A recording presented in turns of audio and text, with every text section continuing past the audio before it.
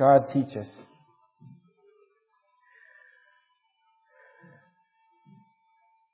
Jesus told us to pray that your kingdom would come and that your will would be done on earth as it is in heaven. And your kingdom has come. God, we pray that your will would be done through us on earth like your will is done in heaven. God, I ask that you would make clear this morning the good news, the gospel. There's no greater understanding we can have in this world than understanding your desire to redeem us. So, God, teach us. Please clarify. I ask that you would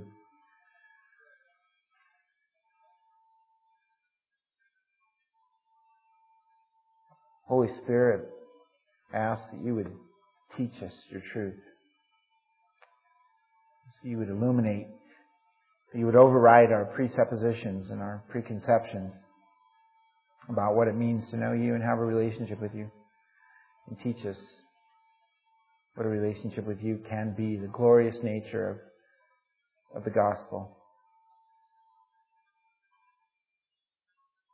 Cause us to understand what the freedom means that you've given us to be free, what that looks like and what that means. Cause us to, God, please, I ask you, don't let us walk out of here without a greater appreciation, gratitude, and dependency on your grace. Amen.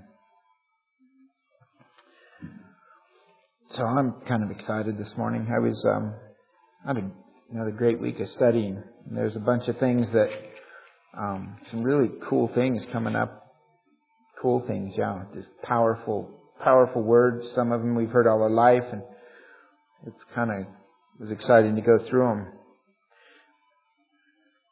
And then, as God sometimes does, He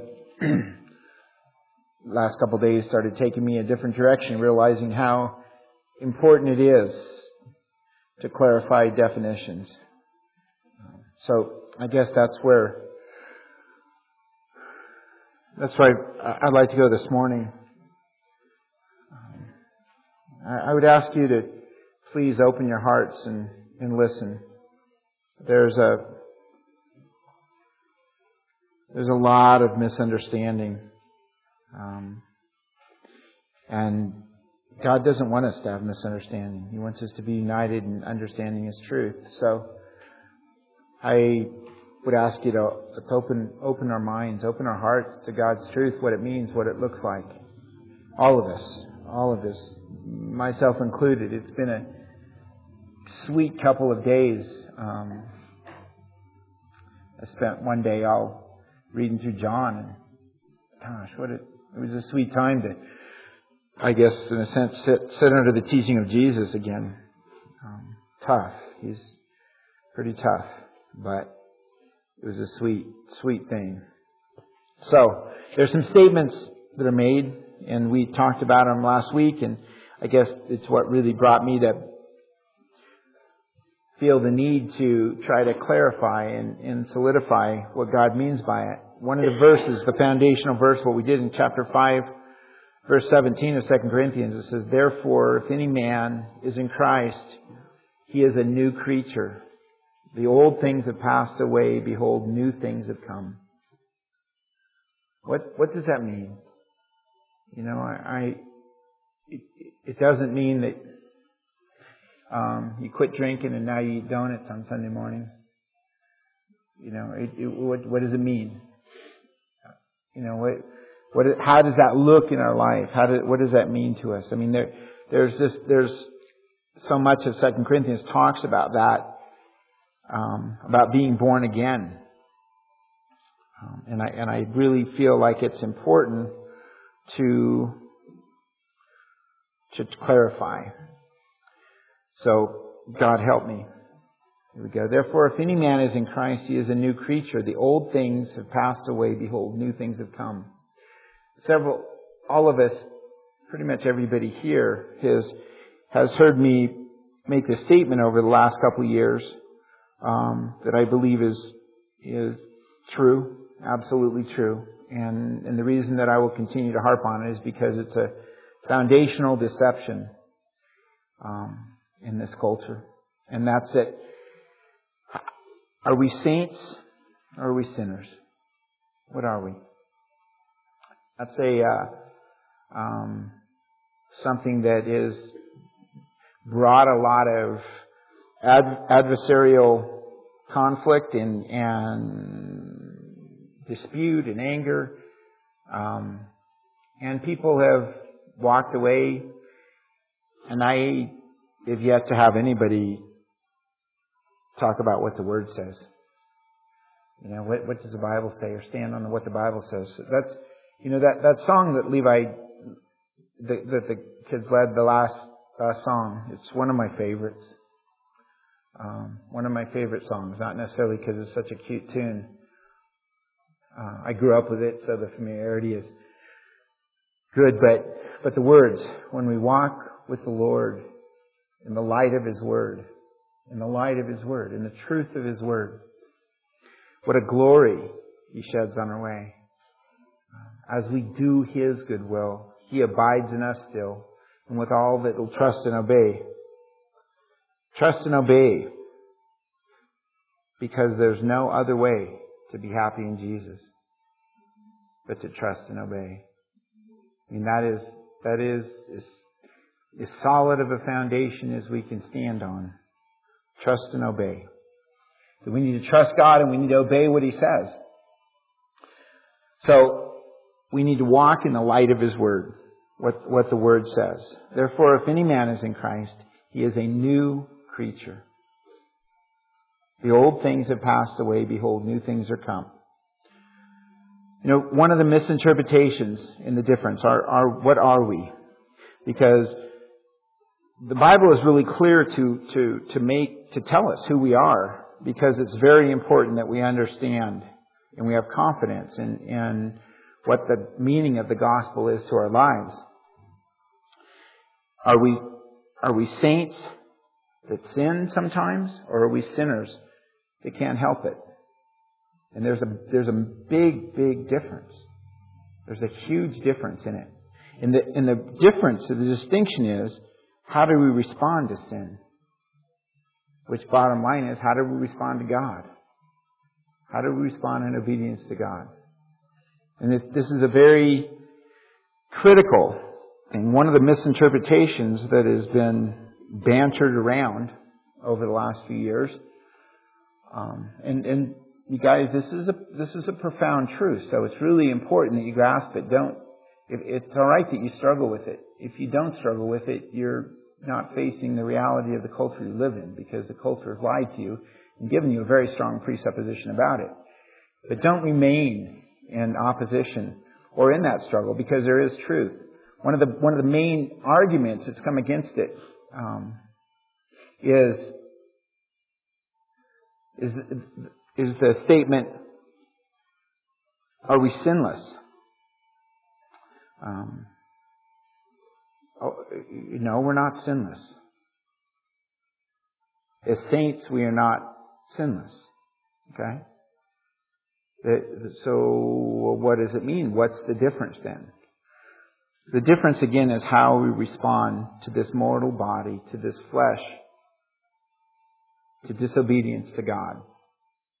Okay? We need to start from the right understanding that we are all slaves. I know as Americans we don't think we're slaves, but we're slaves. Okay? Everybody on the face of this earth is a slave. The issue is, what are you a slave to? Are you a slave to your flesh? Are you a slave which is controlled by the prince of the power of this world? You are born in slavery. We are not born free men in America, free women in America. We are born into slavery. And we are born into bondage to sin. And we have no choice. We have no choice but to be in rebellion to God, and the end result is the end result. We are born in rebellion to God, and we are born to be eternally separated from Him. Known as hell is the place that we will live in eternal separation from God. We're in slavery to that. We're bound to that. We have no choice in it. We're bound to the law of sin and death in our lives. That's the reality of every human on the face of the earth. We're not free. The devil would like us to think, the deception would like us to think, religion would like us to think we're free to choose. Religion would, and it would even go so far at times to go, okay, we're born in slavery, we're born in bondage to sin, and we have no choice, but now we're free. Now we're free to do what? Well, now we're free to either sin or not sin, depending on what we feel like. Really? Is that what we're free to do? We are free, the Bible is very clear, we are free to be slaves of God. We are free from the bondage of sin that we have no choice in. That's the two choices. This neutral ground that thinks, I'm free. I can either choose to be a slave to sin, or if I feel like being good, and I better step up a little bit, I'll be a slave to God. But if I feel like being a slave to sin, I can be a slave to sin, or I can be a slave to God, or I can be a slave to sin. This is my choice. I can choose. I can choose to be a slave to sin or a slave to God. That's a lie. That's a lie. Okay? The choosing to be a slave to God while you choose to be a slave to sin is a lie. That's a deception from the pit. You're not a slave to God if you're a slave to sin. Period. So the freedom that we come to, so what are you a slave to then? Oh, well, I'm a slave to sin, but I'm a slave to religion. Because that's what it really boils down to. I'm a slave, I'm a sinner, but I can do good things so that God is pleased with me. You can say, well, this is David. This is not David.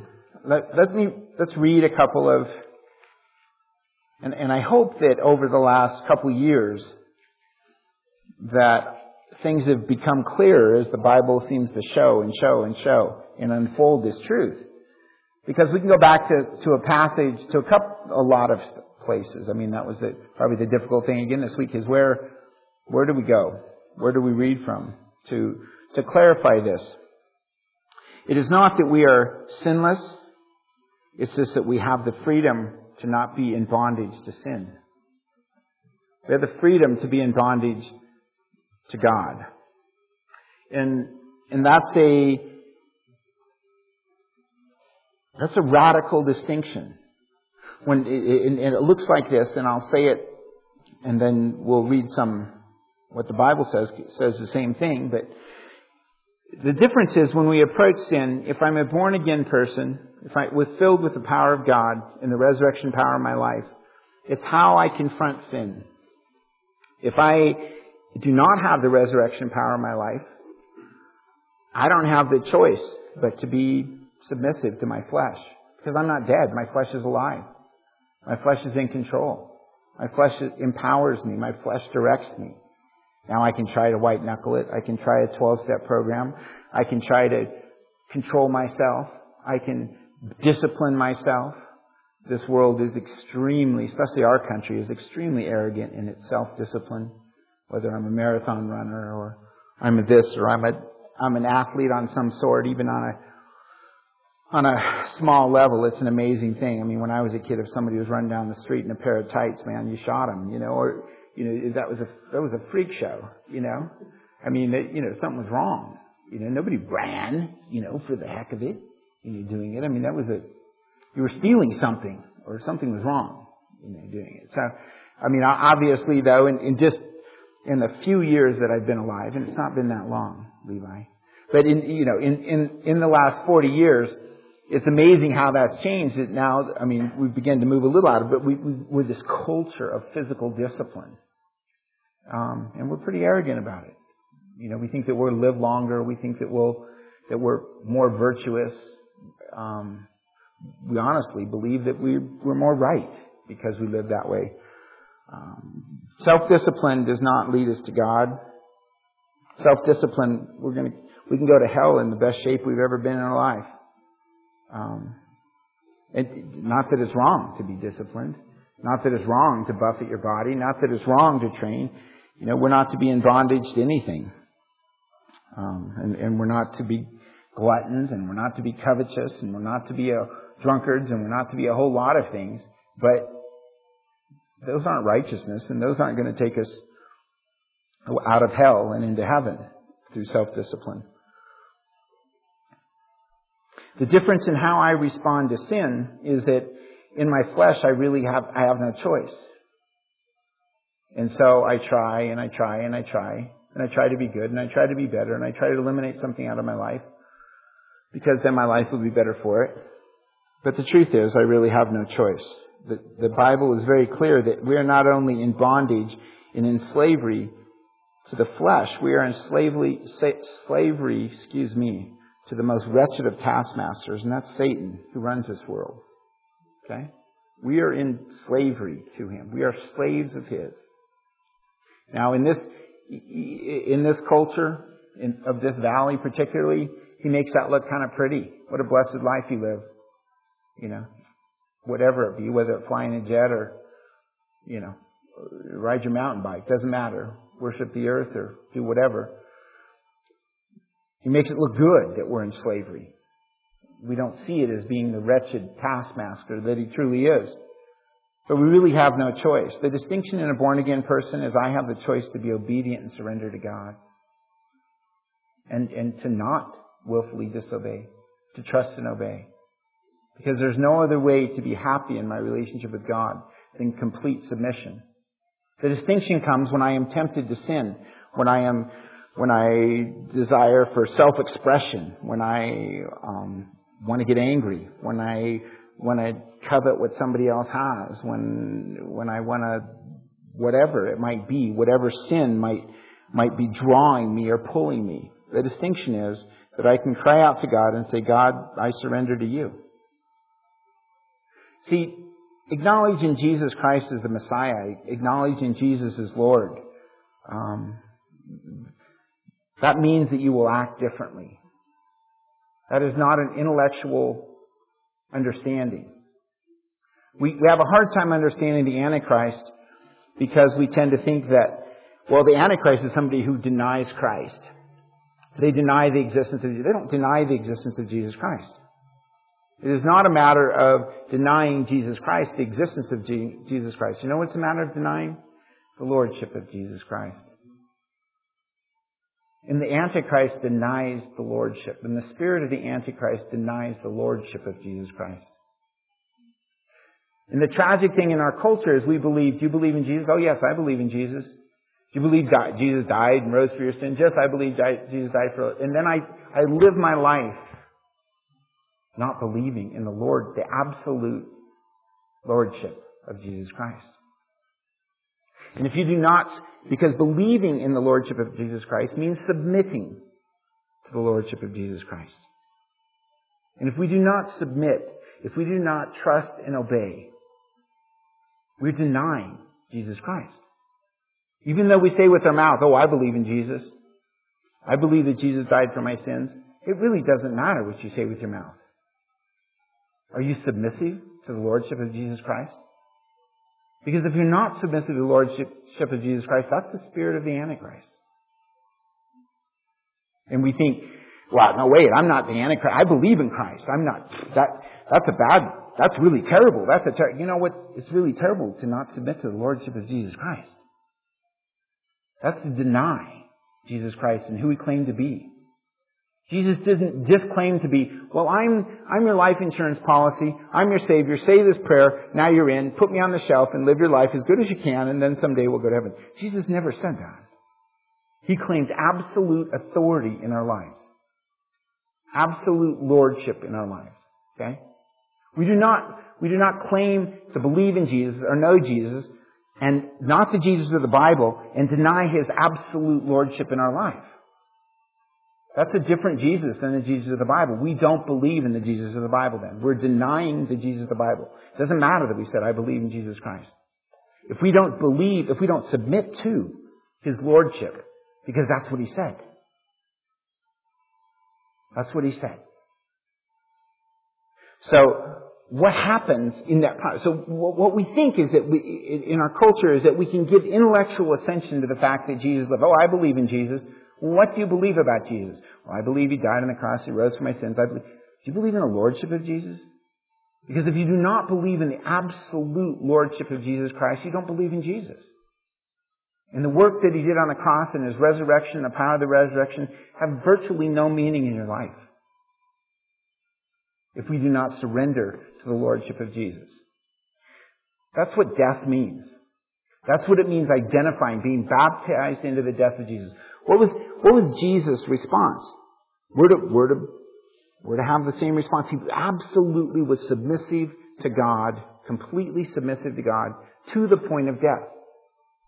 It wasn't just about His death. It was absolute submissiveness and surrender to God. It was acknowledging God's lordship over His life in His obedience. So our identification, our participation in the death of Jesus means us doing the same thing. Not sort of. Because to sort of believe and to sometimes believe and to believe when we feel like we want to is deny the reality that Jesus is Lord.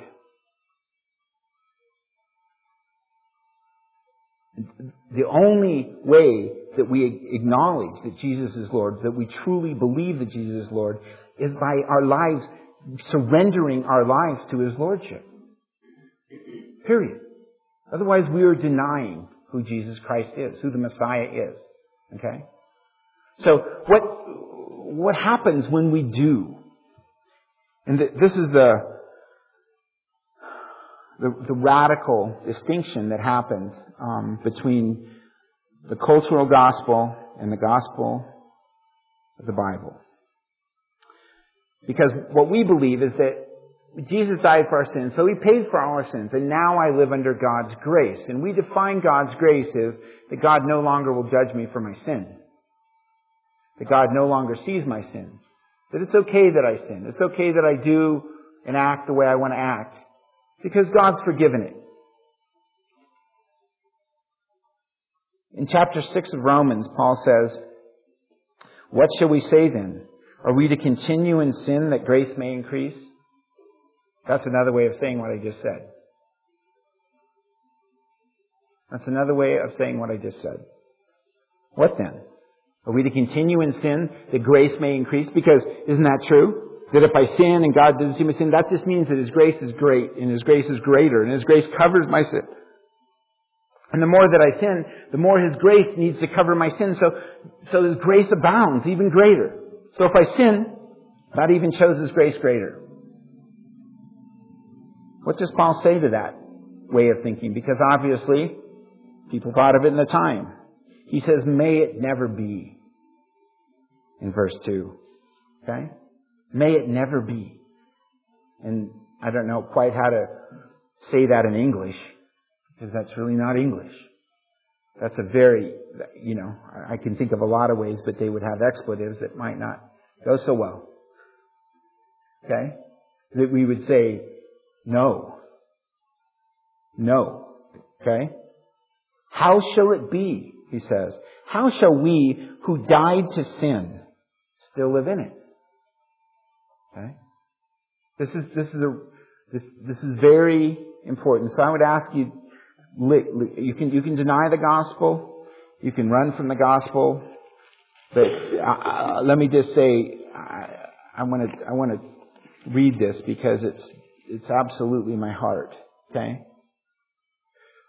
In verse 20 of 2 Corinthians 5, and it's probably what really pushed me this direction in the last few days, what God uses. In verse 20 of chapter 5 of 2 Corinthians, he says, "Therefore we are ambassadors of Christ." Okay?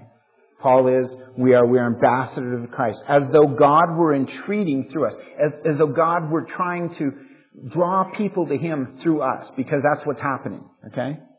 Therefore, we beg you, on behalf of Christ, be reconciled to God. I would say that's what I'm saying right now. I'm begging you. Be reconciled to God. There's nothing else in this world that matters. Be reconciled to God. God desires that we are reconciled to Him. God has done everything necessary to reconcile us to Him. And yes, I'm begging you, be reconciled to God. How are we reconciled to God? How shall we who died to sin in chapter 6 of Romans still live in it? Or do you not know that all of us who have been baptized into Christ Jesus have been baptized into His death? Again, that's not talking about water baptism. All of us who have been fully immersed, is what baptized means, into Christ Jesus, have been fully immersed into His death. Therefore, we have been buried with Him through baptism into death. In order that, why are we buried with Him? Just because He's sadomasochist and wants us to suffer in the ground buried or something, or die to ourselves or as oppressive? That's not why. Therefore, since we have been buried with Him through baptism into death, in order that, as Christ was raised from the dead through the glory of the Father, so we too might walk in newness of life. If any man is in Christ, in 2 Corinthians, he's a new creature. The old things have passed away. Behold, new things have come. What are the new things? What does that mean? What does that look like, a new creature? What does that new creature look like? In order that we've been buried with Him, given up the right of our life. I absolutely and totally surrender the lordship of my life to Jesus Christ, to the Messiah. Okay? That's how I identify in His death. That's how I am buried with Him. Okay? Through baptism into death. In order that, as Christ was raised from the dead through the glory of the Father, so we too might walk in newness of life, as a new creature. Old things have passed away, behold, new things have come. What does that mean? For if we have become united with Him, listen to this, if we have become united with Him in the likeness of His death, what's the likeness of His death? He was completely surrendered to God, submissive to the point of death. His life was not His own. He lived His life in complete surrender to God. Okay? Are we called to that? Yes. And if that is the only way that we come to the point of being baptized into His death. So that, in order that, as Christ was raised from the dead through the glory of the Father, so we too might walk in newness of life. For if we have become united with Him in the likeness of His death, certainly we shall also in the likeness of His resurrection. Knowing this, that our old self, the flesh, our old self was crucified with Him, that our body of sin might be done away with. Did you hear that? Old things have passed away, behold, new things have come. That our body of sin might be done away with. That bondage to sin, that flesh that is in rebellion to God that we are born with. That's what we're born with. We're born in an adversary relationship to God. But through our identification, full immersion into the death and resurrection of Jesus Christ, that body of sin can be done away with, that we should no longer be slaves to sin. No longer be slaves to sin. For he who has died is freed from sin. Now, if we have died with Christ, we believe that we shall also live with Him. There's two sides to this. Knowing that Christ, having been raised from the dead, is never to die again. Death no longer is master over Him. For the death that He died for sin, once for all. But the life that He lives to God. Even so, consider yourselves. Paul is speaking to us. God is speaking to us through Paul. Even so, he says, consider yourselves to be dead to sin, but alive to God in Jesus Christ. That's what it means to be born again. Okay? And how does this look? So here on the one hand, We have this mortal body. Okay? What does mortal body mean? Mortal means having death in it. Okay? We can be confident of this, and I become more and more confident, I guess, as the years go by, that this body has death in it. That I'm going to die. That even though this body is decaying daily, that's what's going to happen. I'm going to die. Okay? This body is going to die. And it's not just physical death. This body, again, is born in with the effects of sin. We somehow want to believe, in another misunderstanding of this might be, is, where's the sinless pill? You know? I mean, so if I have this born again experience, and you're saying then we're set free from sin, so I take this pill and I won't ever want to sin again. Oh no, that's not going to happen in this life. Okay? Why? Because we are still bound in this body of flesh. But we can live as born again people different. The rest of the world, they're stuck in this body of death. Period. And they will die in this body of death in rebellion to God. Okay? If we are reconciled to God through the work of the cross, through the death and resurrection of Jesus, if we are reconciled to God through that, now we become transformed. What happens is that if I die, if I surrender the lordship, my life to God, what does He say? He says that I will give you the down payment. I will give you the beginning. I will give you truly eternal life in the Spirit. And I will put that in you. He says that your body will take on a supernatural, eternal, kingdom of God aspect. You will become alive. We are born dead in our trespasses and sins, in our rebellion to God. We're born dead. And we will live dead until our body dies, and we eternally live dead in separation from God. That's life. And we're slaves to it. We're bound to it. We have no choice in that. There's one hope. There's one hope. And that's to be born again.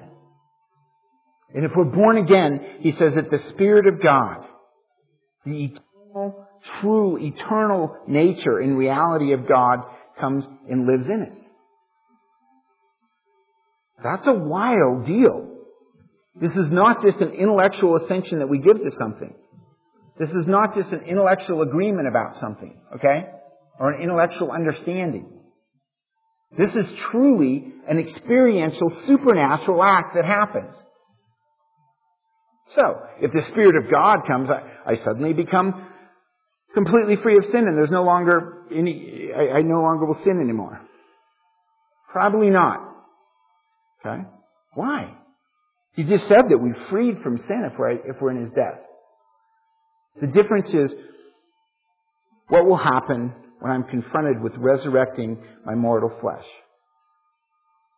Okay? Because this mortal flesh, as long as I am living in this body, will try to scream.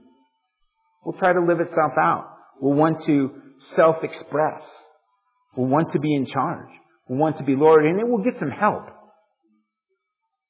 It will get some help by the prince of the power of this world to express, to resurrect itself, to come back from the dead, to at least walk as a zombie, to resurrect itself from the dead.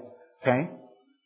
So how does that work? On the one hand, I've got this supernatural nature that is freed from sin. On the other hand, I've got this body of mortal flesh.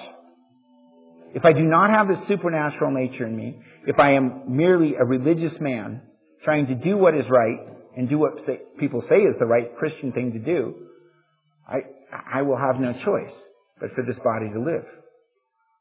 For this mortal body to live, to act out, to express itself. No choice. But when I have the supernatural expression of God, the supernatural power, the resurrection power, He says time and time again, the same power that raised Jesus from the dead, that empowered Him to walk around in the newness of life, can be in us. This is not kidding, and it's not just theoretical. This is experiential. Okay?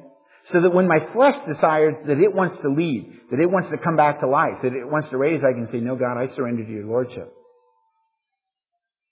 Period. We're not to struggle in white-knuckle sin. I don't want to, maybe I want to, maybe I kind of want to, I want that piece of chocolate, I don't want that piece of chocolate, oh, I can't eat it, it's going to make me sick, oh, it's going to make me fat, I don't want to, but I really want to, but I really want to do. You're in trouble. You're in trouble. Okay? That's not how we deal with sin. What do? I surrender to the Lordship of Jesus Christ. When I am tempted to do something that I know God tells me not to, it is as simple as I surrender to you, God. I submit to you, and you have set me free from the bondage of sin. It no longer has control over me. It no longer dominates me. It no longer is the master of my life. I'm dead. I'm dead. I don't have rights to my own self. I don't have it. When I want to get mad, whatever way the flesh wants to express itself, when I want to think things I shouldn't, when I want to be selfish, when I want to be angry, when I want to do whatever, I have the immediate ability to cry out to the Lordship of Jesus Christ and say, no, I submit to you. In the supernatural power of God, what does God say? No temptation will overtake you but such as is common to man, and God is faithful, who will not allow you to be tempted beyond which you are able. Period. Statement of God. But will with the temptation provide a way of escape, that you may be able to endure it. Will I be tempted in this flesh? Yes. Will I sin? Probably so. What do I do when I sin? What happens when I sin? Is there there's a complete distinction between me sinning and me being in bondage to sin. Okay? What is the difference? My response. My response to God. When I sin, confessing your sin is agreeing with God about it. It is not saying, I'm sorry, I'll try more next time. That has nothing to do with the gospel. I'm sorry, I'll try better next time. God says you've been set free. It's not about you trying more. It's about you submitting to the Lordship of Jesus Christ. It's about you dying. This is not about you trying harder next time, and I'm sorry, and I know, but I just can't help myself.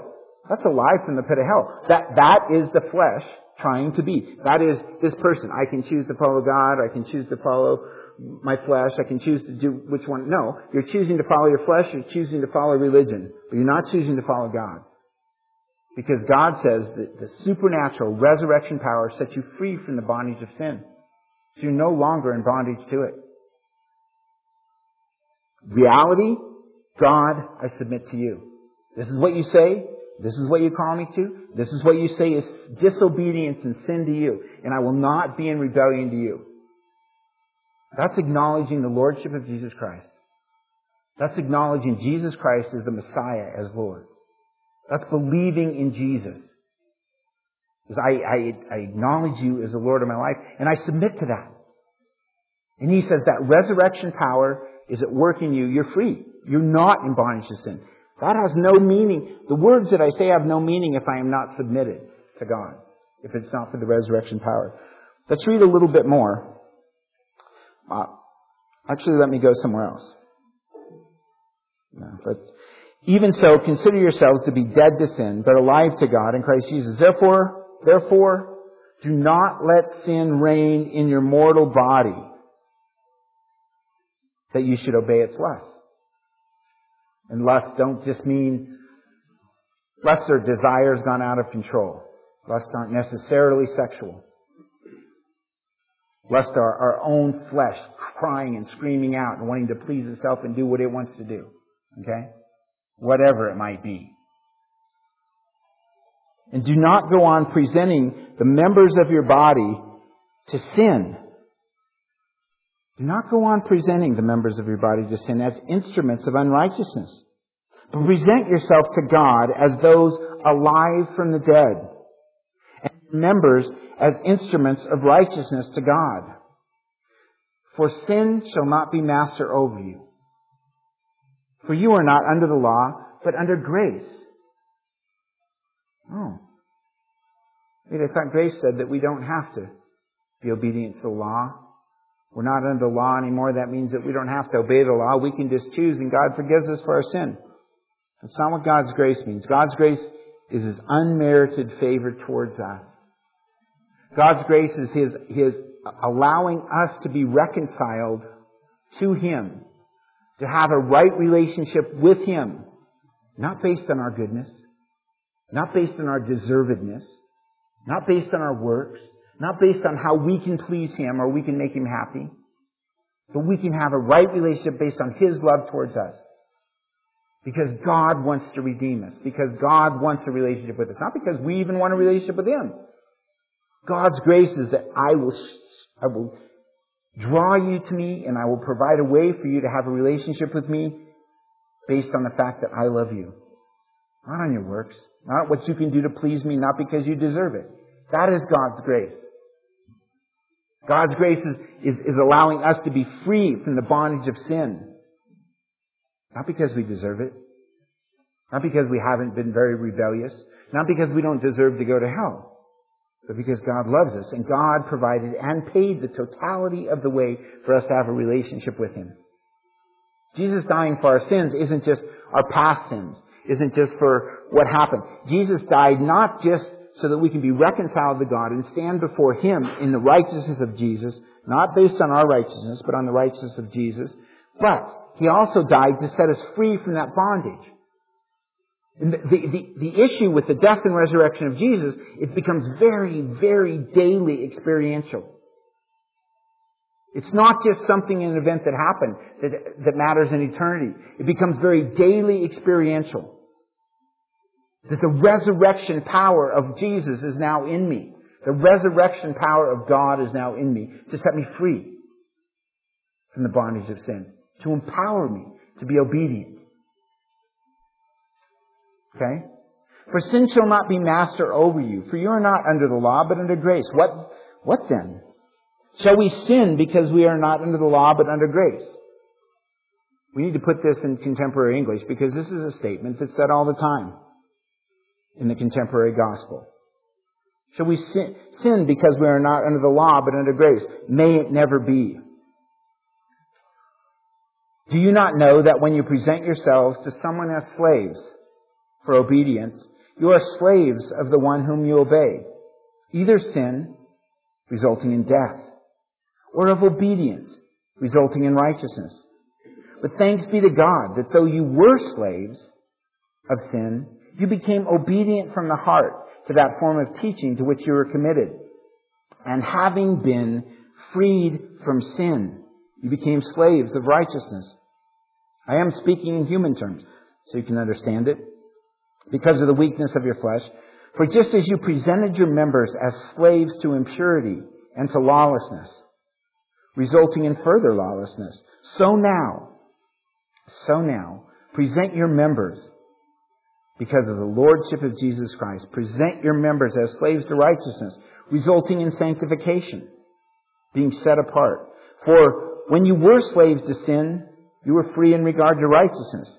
Therefore, what benefit were you then deriving from the things for which you are now ashamed? For the outcome of those things is death. But now, having been freed from sin and enslaved to God. We might not like those terms like obedience and submission and being enslaved. God uses them. Because that's what it means to have a relationship with Him. But now, having been freed from sin, what's that mean? Free to do what I want and enslaved to God.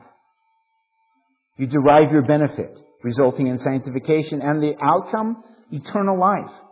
For the wages of sin is death, but the free gift of God, the grace of God, the free gift of God is eternal life in Jesus Christ our Lord. Let me read. We spent a lot of time as guys, a year or so. It's been a long time now already. In 1 John. And I can say this, it was impacted on my life hugely, and I'm confident it was impacted on all our life.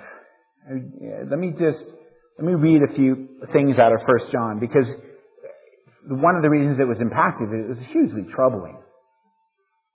Hugely troubling. I mean, we spent probably 6 months there. It seemed difficult to understand. I hope that as men we find it clearer, and I hope that as the rest of us, we begin to see what he's saying, because it's very, very important. First John was the brother of Jesus. I mean, he knew Jesus. He hung with Jesus. He knew Jesus. First John is probably was one of the first books. The Gospels were the first books to be canonized or to be put in the regarded as sacred and inspired by God to be preserved as the Word of God.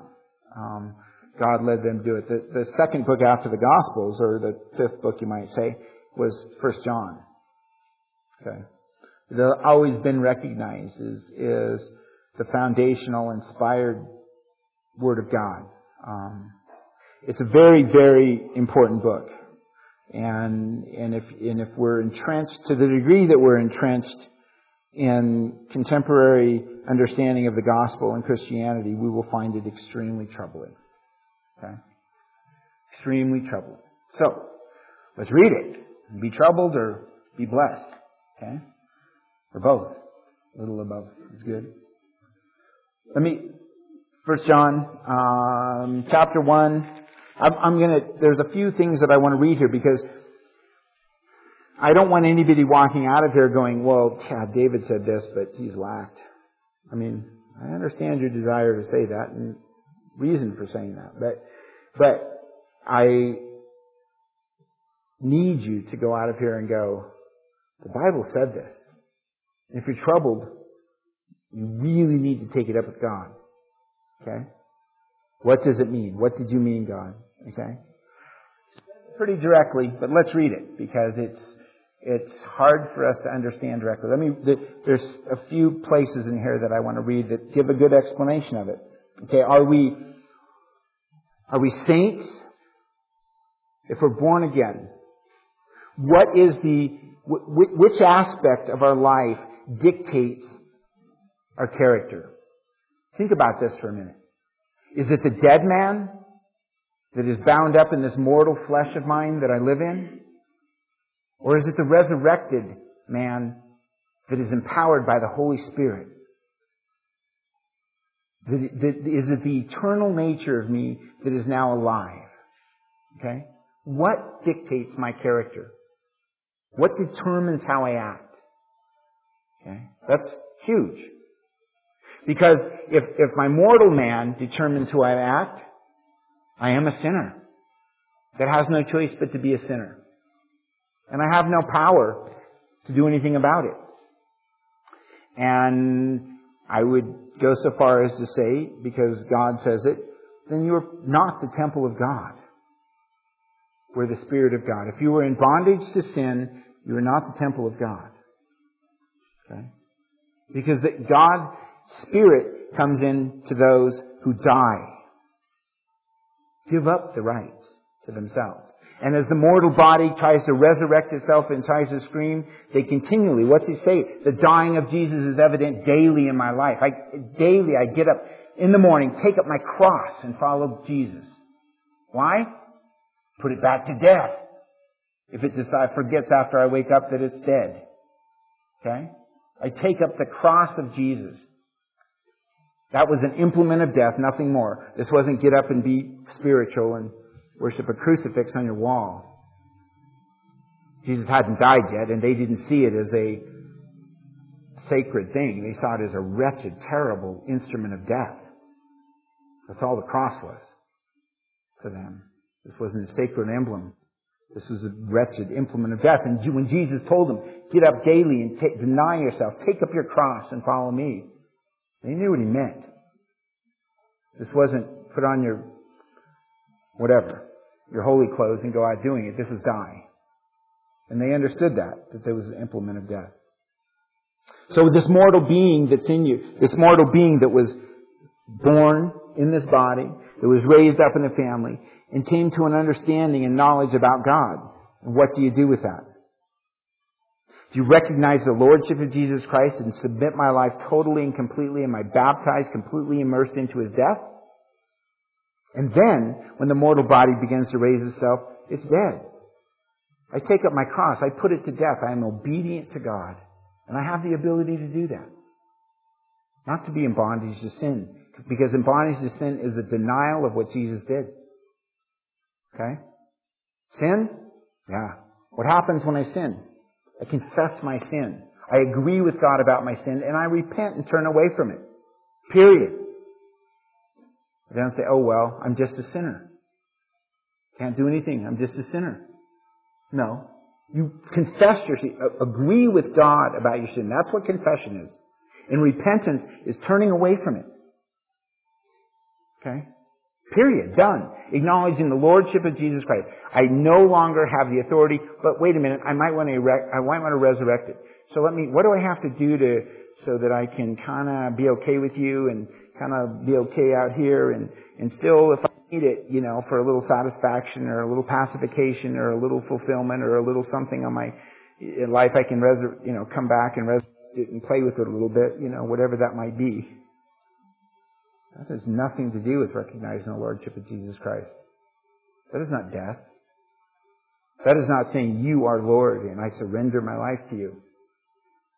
So what does that mean? Well, that means you're probably in the process of following Jesus. That means you're probably in the process of trying to figure out who He is. And at this point in your life, you don't recognize Him as Lord.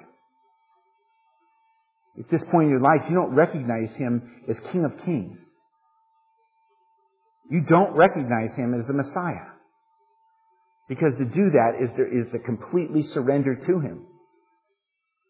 And to live our lives otherwise is to deny that. And to deny who He is. So what's it say in 1 John? Because again, I don't want this to be David. And this is an important thing for us to consider. I'll start at verse 5. There's a few verses here in the first chapter. And this is the message we have heard from Him. This is John. John's real confident in this message. He was his brother. He lived with him. He walked with him. Okay? He's not confused about the message and what it is. He says, and this is the message we have heard from Him, from Jesus, and announced to you, that God is light, and in Him there is no darkness at all. Okay? If we say that we have fellowship with Him, and yet walk in darkness, we lie, and do not practice the truth. But if we walk in the light, as He Himself is in the light, we have fellowship with one another. And the blood of Jesus, His Son, cleanses us from what? From all sin. Cleanses us. That means washes away. That means it's not just get rid of my guilt and shame and my past sin. Cleanses this mortal body from its insatiable propensity to sin. Okay? Cleanses us. If we say that we have no sin, oh, now here's where people stand. If we say we have no sin, then we are deceiving ourselves and the truth is not in us. That's very true. If we say that this mortal body doesn't have the ability to resurrect itself from the dead and and stand on the throne as Lord of my life, if we say that's not true, we're deceiving ourselves and the truth isn't in us. But continue to follow. Don't stop there. But if we confess our sins, when that mortal body does that, when that mortal body rears its head and I submit to it and give the lordship of my life to myself, not to Jesus, if we confess our sins, agree with God about our sins, He is faithful and righteous to forgive us all our sins and to cleanse us from all unrighteousness. If we say that we have not sinned, we make Him a liar and His word is not in us. Now let's be very careful. This is not an excuse, an alibi, or an understanding that I'm just a sinner. See, and God's okay with that. Because let's keep reading. My little children, I am writing these things to you that you may not sin. Okay? Well, I know, I'll try. No, that's not what He's saying. I am writing these things to you that you may not sin. Because you are not supposed. If anyone sins, we have an advocate with the Father, Jesus Christ the righteous. And He is the propitiation for our sins. And not only ours, but also for those of the whole world. How do we take advantage of that? Advocate with the Father. We acknowledge Jesus as Lord of our lives. That He is the Messiah. We confess and agree with God that our sin is rebellion to Him. And we confess that we will no longer be rebellious to Him. Okay? And He Himself is a propitiation, the fulfillment for our sins, not only ours, but for those of the whole world. And by this we know. How can we have confidence? Well, I said the prayer 5 times and I was baptized. I'm confident, man. I got the pen to prove it. By this we can know that we have come to know Him. This is very important. If we keep His commandments. Oh, wait a minute. I thought we're not under the law. We're under grace. By this we can know and have confidence that we have a relationship and we know Him. If we keep His commandments. The one who says, I have come to know Him and does not keep His commandments is a liar. I didn't say that. I know it's politically incorrect for me to call somebody a liar. I didn't say it. John, the brother of Jesus, inspired by God, said, if someone says, I have come to know Him and does not keep His commandments, he's a liar, and the truth is not in him. But whoever keeps His word, in him the love of God has been perfected. By this we know. Here's another. Confidence. Okay? We want confidence. We need confidence. God knows that we need confidence and assurance. Okay? By this we know that we are in Him. How do we know if we're in Him or not? Okay? By this we know that we are in Him. The one who says he abides in Him ought himself to walk in the same manner as He, Jesus, walked. That's a mouthful. Because what do? We say, oh, but He was Jesus. He was Jesus. I'm just a sinner. I'm just a humble sinner.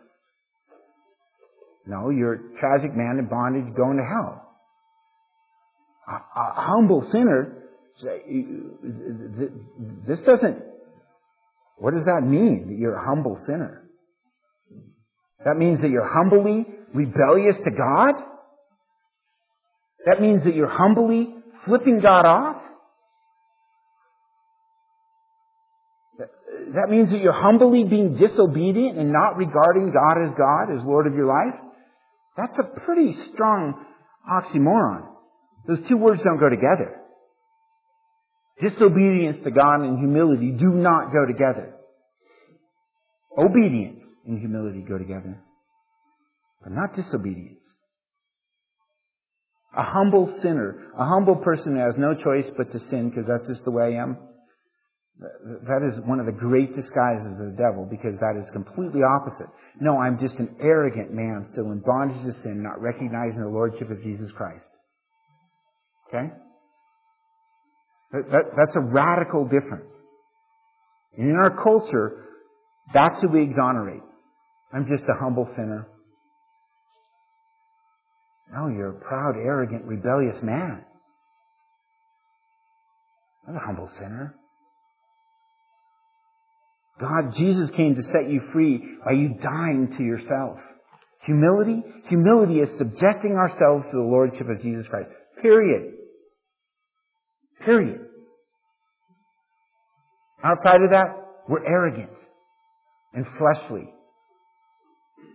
Outside of that, we are not acknowledging God for who God is. He says that. But the one who says, I have come to know Him and does not keep His commandments is a liar, and the truth is not in him. But whoever keeps His word, in him the love of God has truly been perfected. By this we know that we are in Him. The one who says he abides in Him ought himself to walk in the same manner as He walked. John knows how He walked. John knows who Jesus was. God inspired this and said it, and He means that. Can we walk as Jesus walked? Well, He just said that we need to, that we're supposed to. If you look through the Gospels, Jesus says that I will empower you to do the things that I've done. He tells us we are to walk as He walked. Well, we do have this problem of mortal man. Jesus had the same problem. Jesus had the same problem. He was man as we are man, tempted in every way as we're tempted. The Bible's very clear on that. Okay? No, He was God. He was God, so He couldn't sin. No, that's a lie. If He could not sin, He could not pay the price for our sins. Okay? Period. He was mortal man, tempted in every way as we are. Okay? Tempted to sin. Tempted for that mortal flesh to control, to rear its head, to be alive, to not be submissive, to not be dead to itself. And yet He chose to always submit His will to His Father, to be obedient to God. So He did not sin. So He did not sin. We, as regenerated people, with the resurrection power of Jesus Christ in us, do we have that same choice? Yes, we do. We have that same choice. And that is the process that's the process where that becomes our lifestyle. We should sin less. Will we be sinless? No. But we should certainly sin less as we live in obedience to God, as we're renewed in our minds, as we recognize who God is, as we put our faith to the test. What is putting your faith to the test? Well, when I'm tempted, when I have a hard time, God says, "You will not allow me to be tempted what I'm able." But God says, "Don't do it." God says, "Be obedient to me." God says that in obedience to me is joy and peace and comfort and security. But how about peace and pleasure and temporary satisfaction and pacification and my immediate satisfaction at the moment that I want to achieve by doing what I want to do and acting the way and feeling the way I want to feel? Put it to the test and see. And as we live that and put it to the test and see, that is truly where joy is. That is truly where peace is. That is truly where satisfaction is. That is truly where power is. There truly becomes a longing in us to exist in no other place. There truly becomes a longing to never have that discord and disobedience and broken fellowship with God ever again. Because that is truly the place of happiness. That is truly the place of blessedness. The difference is how you respond to your flesh, how you respond to sin. Jesus never responded by giving in to His flesh. Jesus never responded. When Satan tempted Jesus and the devil, when Satan tempted Jesus in the desert, he tried to get Jesus to give in to his flesh. He tried to get Jesus to resurrect that mortal man.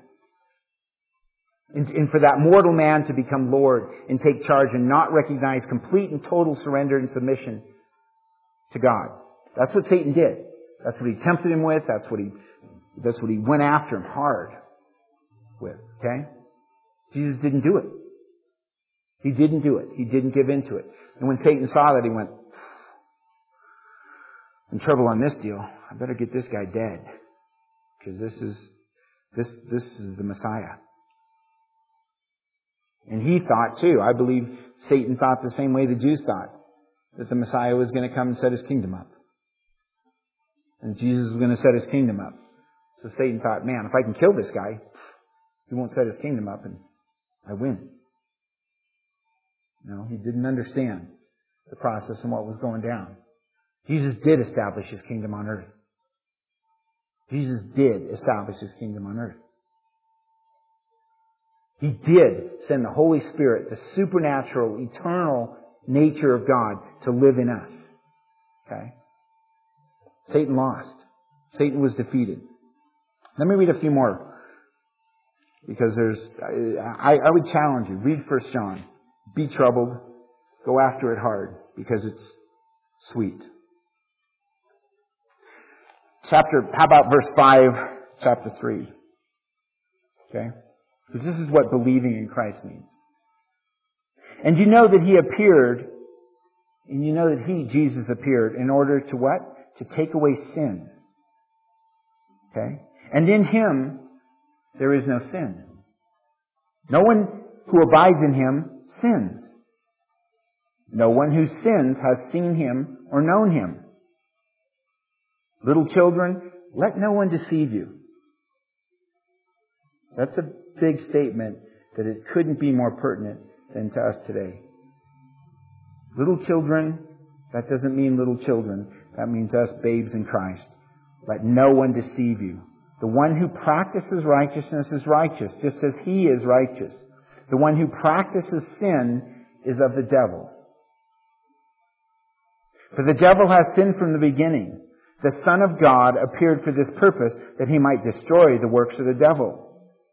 No one who is born of God practices sin because his seed abides in him, and he cannot sin because he is born of God. By this the children of God and the children of the devil are obvious. Anyone who does not practice righteousness is not of God, nor the one who does not love his brother. For this is the message which we have heard from the beginning, that we should love one another. Not as Cain, who was of the evil one, and slew his brother, killed his brother. And for what reason did he slay him? Because his deeds were evil and his brothers were righteous. Do not marvel, brethren, if the world hates you. That's a powerful, powerful section of Scripture. You look at it and say, no, wait a minute. We're not a child of the devil. We're trying. We're trying to be good. We're trying to do the right thing. We're not a child of the devil. You know, that's the two choices in life. You're in slavery to the devil, or you're in slavery to God. Period. Period. You say, well, that's awful harsh. Well, God said it, not me. He said, that's the state of existence in this life. Okay? There isn't this neutral ground where I'm good. I'm being good. I am good. I mean, Satan's fine with letting you feel that way and taking you to hell. But I beg you, be reconciled to God. Because Satan is taking you to hell no matter how you feel. If you're not a slave to God, if you are not surrendered to God, if you do not acknowledge the lordship of Jesus Christ. It isn't a matter of saying with your mouth, I believe, or Lord, Lord. It's a matter of acting out on that. Your life is lived under the understanding and submission to the lordship of Jesus Christ. Period. Period. When I am tempted to sin, I surrender to the lordship of Jesus Christ. Period. And I can be set free from sin. I now choose to do what? Now I choose to deny Jesus or accept Him. Now I choose as a person who understands the truth, who understands God. Now I choose to say, screw you, God, or I submit to you. It's a choice we make. Okay? And I have the ability to say, God, I submit to you, and be free. Free from the power of sin. Free from the bondage. Satan was defeated. Prior to this, that didn't happen. The Spirit of God, the supernatural nature, the eternal nature of God did not dwell in men prior to the New Covenant. In the Old Testament, you were just in trouble, always. By faith, you said, God, I need your forgiveness. I need forgiveness of sin. I need a covering for my sin. I cannot be right with you based on my goodness. I need a Messiah, the Savior. And by faith, you killed animals and took a spotless lamb and spread his blood. But you didn't have power over sin. Now we do. Now we do in the New Covenant. Now we are to live differently. That is the radical nature of what happened when Jesus came. That we're no longer under the law, that we live under the law will produce no good. And if we want to act out and live under the law, then we better get with it. Because if your righteousness does not surpass out of the scribes and Pharisees, you're not going to heaven. If you do not live perfectly under the law, you're in trouble. Now we are under the grace of God. But that grace and that mercy and that compassion are not the freedom to sin. They're the freedom to be free from the bondage of sin in our lives and to be obedient to God. Like people before did not have that. And we do now. Now we do. We can live that way. We can live free. I would challenge you. First John is a very, very important treatise. And the reason it's so difficult is because it flies so in the face of contemporary, and it continually. He says, time and time again. If you say you love God and yet you do not keep His commandments, you're a liar. That's what He says. So, does that mean that we're empowered to keep His commandments? Yes, we are. That means that, can we be obedient to God? Yes. Does that mean that I am in the process of sanctification? It does. It does. How now I respond to sin, how I respond to my flesh reacting, is completely different than it was prior. And absolutely should be, because now I have the supernatural resurrection of power of God to set me free from the bondage of sin and let me live life. Live life in obedience to God. Therefore, if any man is in Christ is a huge statement. Okay?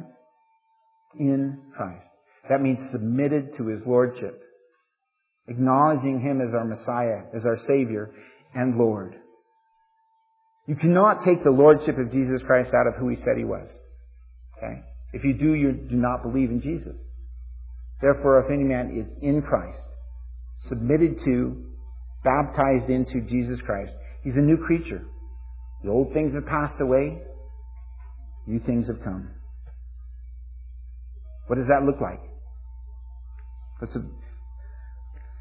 a critical, and I beg you, be reconciled to God. God has done everything to reconcile us.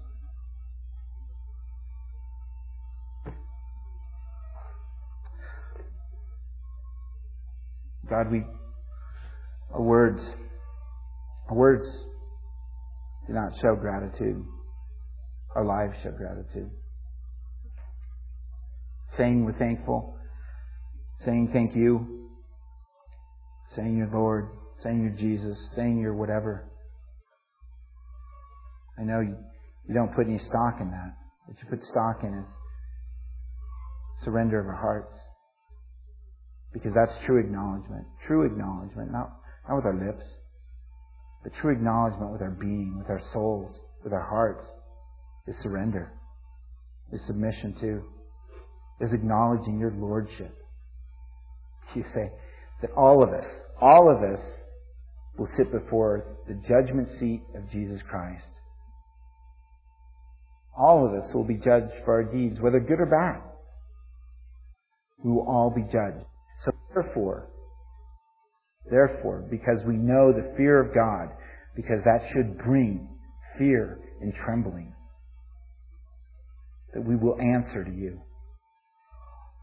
Therefore, we live our lives out.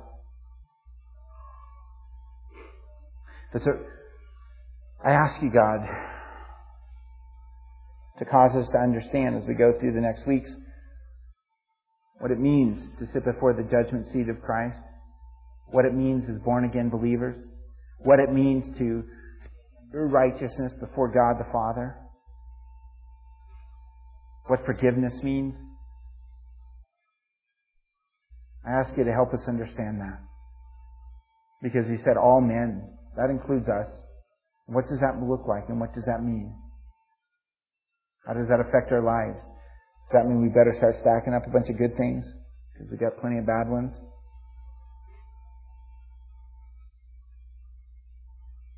I'm confident the bottom line there is that means that we live our lives from this point out in recognition of your Lordship. That we trust and we obey. Because there's no other way to find happiness and fulfillment in Jesus but to trust and obey.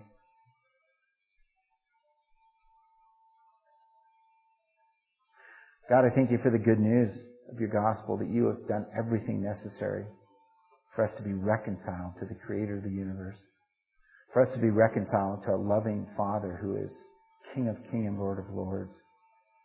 That you have done everything necessary to make the adoption sure into the King's court as children of the King, with all the inheritance of the saints.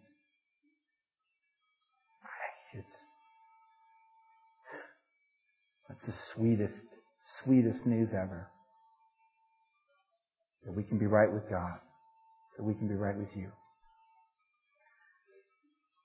God, I ask you to bless our time together today. Cause it to be good and glorifying to you. I thank you that you give us your word. You give us the light of your word. Cause us to see it, to understand it. Cause us to live by it. To obey. Amen.